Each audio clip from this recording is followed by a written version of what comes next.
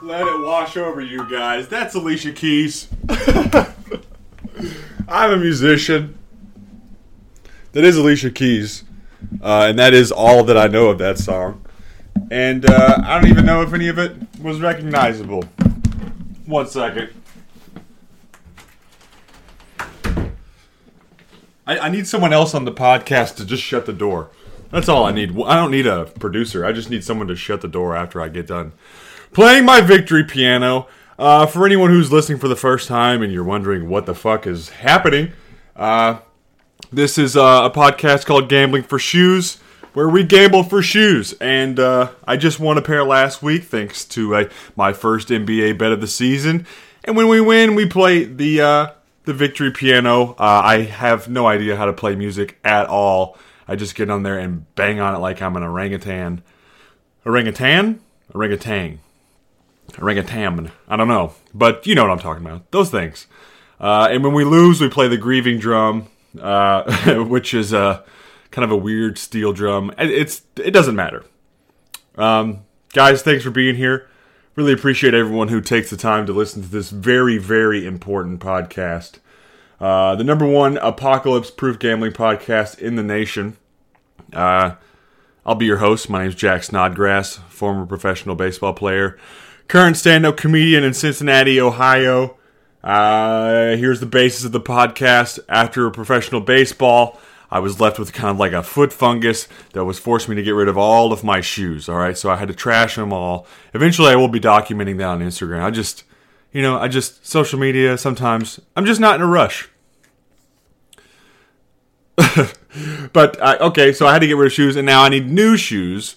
But in order to kind of like keep my balance of how much I'm gambling and how many shoes I'm buying, I'm just trying to gamble for every pair of shoes. So basically, I make a bet. If I win, I buy shoes. The end. The 3 people that listen to this podcast are like, dude, you don't have to keep telling us. We're well aware. But you know, the onslaught of demand is quite high. So we're growing. We're really starting a movement. One day I'll be tricking you all to coming to my comedy shows. It's going to be hilarious. Speaking of comedy shows, dude, comedy was very cool this week. Well, hold on, real quick. Last week we bet on Tyrese Halliburton to go over in his combined points, assists, and rebounds, and he killed that. I was at the game. Pacers, Wizards. It was basically like a minor league basketball game, but it was still sick. The NBA is so sick. Those guys are awesome to watch. Yeah, like I said, most of my good gambling ability is it's only in football. That's the only thing I've been able to really handle. Baseball here and there because I play it and kind of like understand it a little bit. But basketball, I don't really know anything. But we do have a pick this week. It is NBA. We do have shoes, so we'll get to that. But I'm just trying to trying to do a better job of just giving some context as to what exactly is going on. Because I figured it out. This is an anti-podcast. You know, it's everything that modern day podcasts are not. You know, because I listened to some other sports gambling podcasts. I had a comedian on there, and the production was insane. And it's like, is that what people need? Do they need the like theme music? Do you need? I don't know. I feel like that's just all loud noises and like. You know, I guess production value helps because it makes you want to feel like you're listening to a legitimate thing. But hey, this podcast has commercials. God damn it. And you know what? Just because you were saying, I don't know about this podcast, whether or not it's real, I'm about to read a commercial. God damn it. Okay, so this ad is brought to you by Athletic Greens. I think they want me to read this like like I just happened to start talking about Athletic Greens. But guess what? I'm in here by myself, all right? So there's just no way to genuinely read. I hope that some of you are actually going to enjoy this, all right? So, guys, it says please personalize, and it's highlighted. So here we go. Guys, hey, what's up, you guys? Tons of people take a multivitamin, and it's important to choose one that is top quality, you know? With one delicious scoop of Athletic Greens, you're absorbing 75 high-quality vitamins, minerals, whole food source superfoods, probiotics, and adaptogens to help start your day right. Huh, that's interesting. This special blend of ingredients helps support gut health, their nervous system, immune system, energy, recovery, focus, and aging. It's lifestyle-friendly, adapting to a wide range of diets. It contains less than 1 gram of sugar, no GMOs, no chemicals or artificial anything. Plus, it costs less than $3 per day. And this part here we go. This part's important apparently. It's time to reclaim your health, goddammit, and your immune system with convenient daily nutrition, especially during cold and flu season. It's just 1 scoop in a cup of water every day. It's just 1 scoop! Do you not love yourself? That's it! I'm ad-libbing. No need for a million different pills and supplements to look out for your health. To make it easy, Athletic Greens is going to give you, a free 1-year supply of immune-supporting vitamin D and 5 free travel packs with your first purchase. Free vitamin D! All you have to do is visit athleticgreens.com/sportsdrink. Again, that's athleticgreens.com/sportsdrink. To take ownership over your health and pick up the ultimate daily nutritional insurance, you pussy! Okay, some of that was me doing my own thing, but for the most part I read that verbatim. Wow. Is that what this podcast should be? I'll just read commercials. I feel invigorated. I want to spend some fucking money. Woo! I had some Athletic Greens today. That's not true. I did have an edible, and I stretched afterwards. So, so guys, I want to talk about this weekend. Last week I said I would talk about kind of my how I got out of baseball and into comedy. So I'll do that. I'll see if I can knock that story out. I don't know. These podcasts I'm trying to keep short, because you guys have busy lives. This is the anti-podcast. So 3 hours, it's never going to happen. This sumbitch is going to be sleek. 25, 30 minutes tops. I'm gonna start having people on. I really am. I just not really sure in what capacity. And I'm just gonna keep teasing you. Yeah, our first guest podcast. But this weekend was super sick. So, all right. So I'm 3.5 years into comedy, which is still brand new, dude. Brand new. I mean, it's a way better than being 6 months into comedy. But 3.5 years. It's not very long, but I've gotten a couple nice opportunities this year. And this last weekend, I hosted at the Liberty Funny Bone in Liberty Township, which is basically Cincinnati, for Josh Wolf, who has a pretty large following. 2 of the 4 shows were sold out, and that was over 400 people. I had never performed in front of a crowd that big. The most I'd ever done was probably 200, 250. So 400. It was cool though. For somehow, dude, comedy is easier when there's more people there. It can be wild, if people are drunk or they're heckling, and it's just a bigger animal to try to trick into listening to you. But at a comedy club, it's for some reason because everyone wants to be there, so everyone's expecting you to be funny, so they're watching you. Whereas if you're doing it in a bar, what you're doing can be really arbitrary at times. So it's easier to get the room, if that makes sense. But anyway, it was awesome. It was so sick. Josh Wolf, you should definitely check him out. We got to hang out a little bit during the shows and stuff. It was super, super cool dude. He was very generous with me just in terms of because I was trying to be cool, and just kind of lay low. But we actually I got to pick his brain a little bit about comedy. He was sick. So thanks to Josh Wolf and Steven Randolph, who was featuring a comic from LA, does stuff at the Comedy Store. It was cool, man. It just, because look, the last 2 years in comedy, I mean, it's just been tough. Obviously, COVID's been tough everywhere, but you could make the argument that COVID was designed to destroy stand-up comedy. Let's just go with the bit that COVID was created by evil scientists to hurt the earth, and they were so tired of hearing everyone's. They watched some Carrot Top, and they were like, "Never, no more COVID will wipe out the live performing arts. I don't even know if Carrot Top is a bad comic. I don't even think that's fair to say. He's made millions of dollars being funny. So if you got beef with Carrot Top, you know what? I stand with Carrot Top. Fuck you. No, I don't know. Is he cool? All comics are cool for the most part. All funny comics, but it's the unfunny ones who are crazy. Which maybe me. I don't know. But no, this weekend was awesome just because, dude, the last couple years it's just been really tough. Just comedy the world has not been conducive for comedy. So as a young comic coming up through COVID, it's just been, a good night of comedy is few and far between. I mean, you can have fun at open mics and like get new jokes to work and all that stuff, but you actually, when you're in a club like that, you actually feel like you're doing it. You're like, oh, this is why I do 9 open mics a week and travel 2 hours for 5 minutes and ride every day and all that shit. So it's just cool to have the comedy universe, shoot me some manna from the heavens.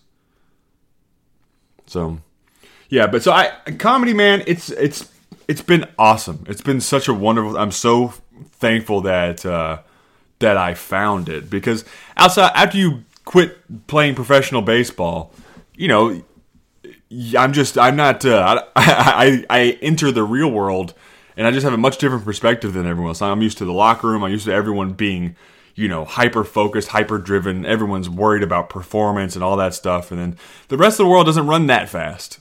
So I found myself in an office job and dude, this can't be it. This cannot be the end. This cannot be life. I refuse that. So I'd always had a creative muscle that I've always been trying to express. I look back at my childhood and shit, and I like to draw, and I was creating comics and stuff like that. And while I was still playing baseball, I actually wrote a couple screenplays. They're a nightmare. I mean, they set back writing.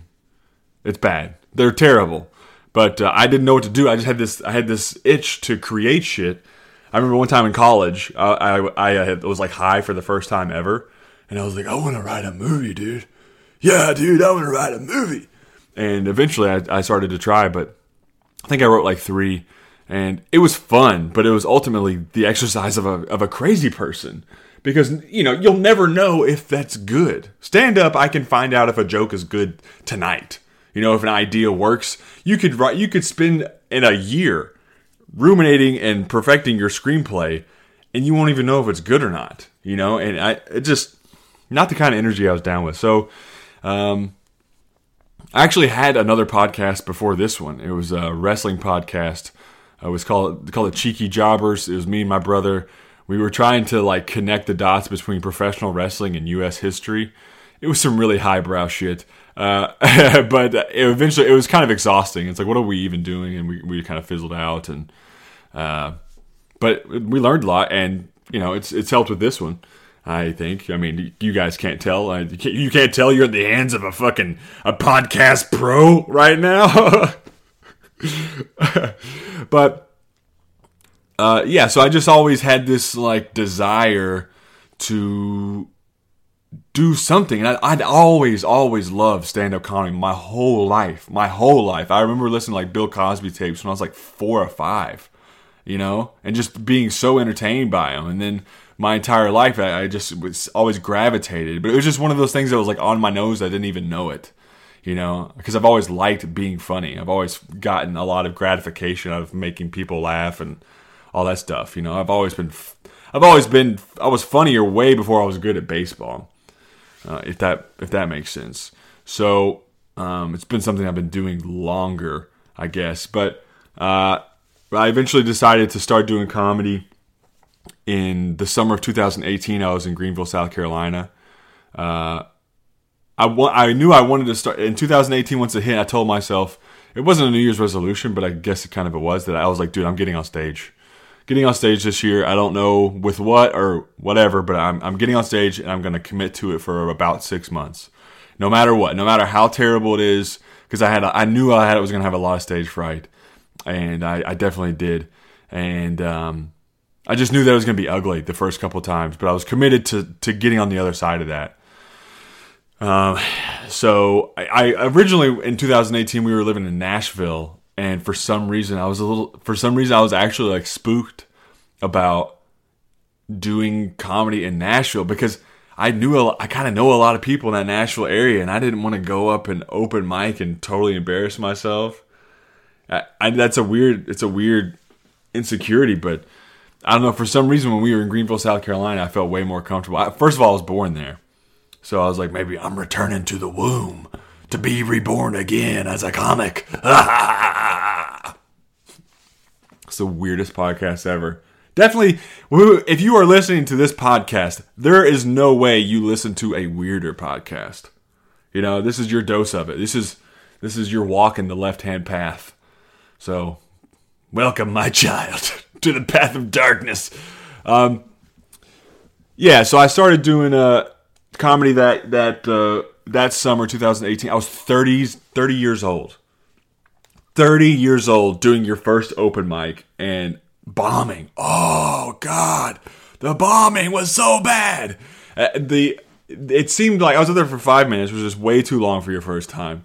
But, I was up there talking, but it felt like I was standing in the middle of an interstate and cars were just zooming past me. It was just insane. And when people bomb, dude, when you're 19 and you bomb, people are like, "Oh, it's okay, kiddo. Like you can get them next time." But when you're wearing fucking slacks and you have a Roth IRA and you're up there bombing and people are not supportive. They're like, "Would you get out of here and return to your normal ass life?" He says what it felt like. So I bombed even harder my second time. I wrote some jokes about homeless people, which were not good jokes. They were poorly written. They were poorly delivered. And I was absolutely riddled with fear and anxiety. So you can imagine. I mean, a scared person telling homeless jokes on his second time ever doing comedy would be like if you gave a child a samurai sword and told him to go on stage and just start swinging it. It's a disaster. After the second time, I was a little shaken up. I was like, dude, I can't believe I'm this bad at this. I was just trying too hard, basically. And then I started to have a little bit more success. And once you can start getting your first couple laughs, dude, you just got to follow that laugh. I think Tinkerbell said that. Just follow the laughter, you guys. Oh, man. But it's great. I guess it sounds like I'm just fucking slurping myself. But I highly encourage you, if you've ever had any curiosity to do anything, ever, you should do it. Because I was, for some reason, drawn to comedy. And now that I do it, I understand why. But if you have something out there that you want to do but you're afraid to do or something, you have to do it, dude. This is the only life that you have. You have to fucking do it. Otherwise, you'll be on your deathbed and I read some quote about if every man dies with ghosts or something. Oh my God, that is not that's not a quote. Every man dies with ghosts. It's just a soup of quotes of shit that I've heard over my life. But point is, guys, follow your dreams or something. But no, seriously, it's brought me so much joy. And with baseball, I felt like so much of my life was out of alignment because it was so hard. I always felt like I was pushing and the door would never open. Even in high school and college, I wasn't outstanding. I had some ability and some potential, but I really only had maybe a few good seasons in high school and college. I didn't get good until I played professionally. But it always, I just resistance the whole way, whereas comedy has felt much more seamless. I think maybe I've learned to not push so much or how to push, but because in baseball, it always felt like I needed, I always felt like I didn't have enough opportunity or something. I don't know. I wasn't that good at baseball. I know I played professionally and all that shit, but I wasn't that talented. I really kind of overachieved. Because there's guys out there who are supremely talented. They're like X-Men playing baseball. And those guys, the world opens up for them. And that's what I'm trying to be in comedy. I'm trying to be a comedy X-Man. I don't know if that's possible, but comedy has been a much better journey so far. I mean, it is hard for sure, but it's way more fun. So if you got something you want to do, you want to be a gardener? You want to make your own wine, dude? You should do it. I mean, those are lame. That's super lame, but do it. If your dream is terrorism, don't do that. Anyway, let's get to the shoes, huh? The shoes this week. Woo! Boy, we're collecting, guy. All right, so we've won. I think 6 pairs of shoes now. I think that's the thing. 6 pairs. So, that's cool. 6 pairs. I would never buy myself 6 pairs of shoes just anyway. So this gambling thing is really, it's kind of this. The podcast is working. It's working. So anyway, the shoes this week. I found them on flightclub.com. They're called Killshot OG in the beetroot color. They're Nikes. Ooh, they're pretty slick. I don't know what kind of clothes I would wear with this, but I could wear these with khakis, jeans, really anything, dude. They're cool. They are cool, and they're only $49. Because all right, so NFL, I'm going to be a little more aggressive with the size of my bets. So it's the bougie ass shoes. Like the shoes I got for the Super Bowl were very expensive. I mean, they're not like $1,000 or anything like that. But just for me, I would never buy those kind of shoes. But they're fucking sick. I still haven't gotten them. They don't have my size, but when I get them, they may get their own episode. But with the NBA, I don't know anything, so I have to be kind of conservative here. So $49 shoes equals a $49 bet. And the bet this week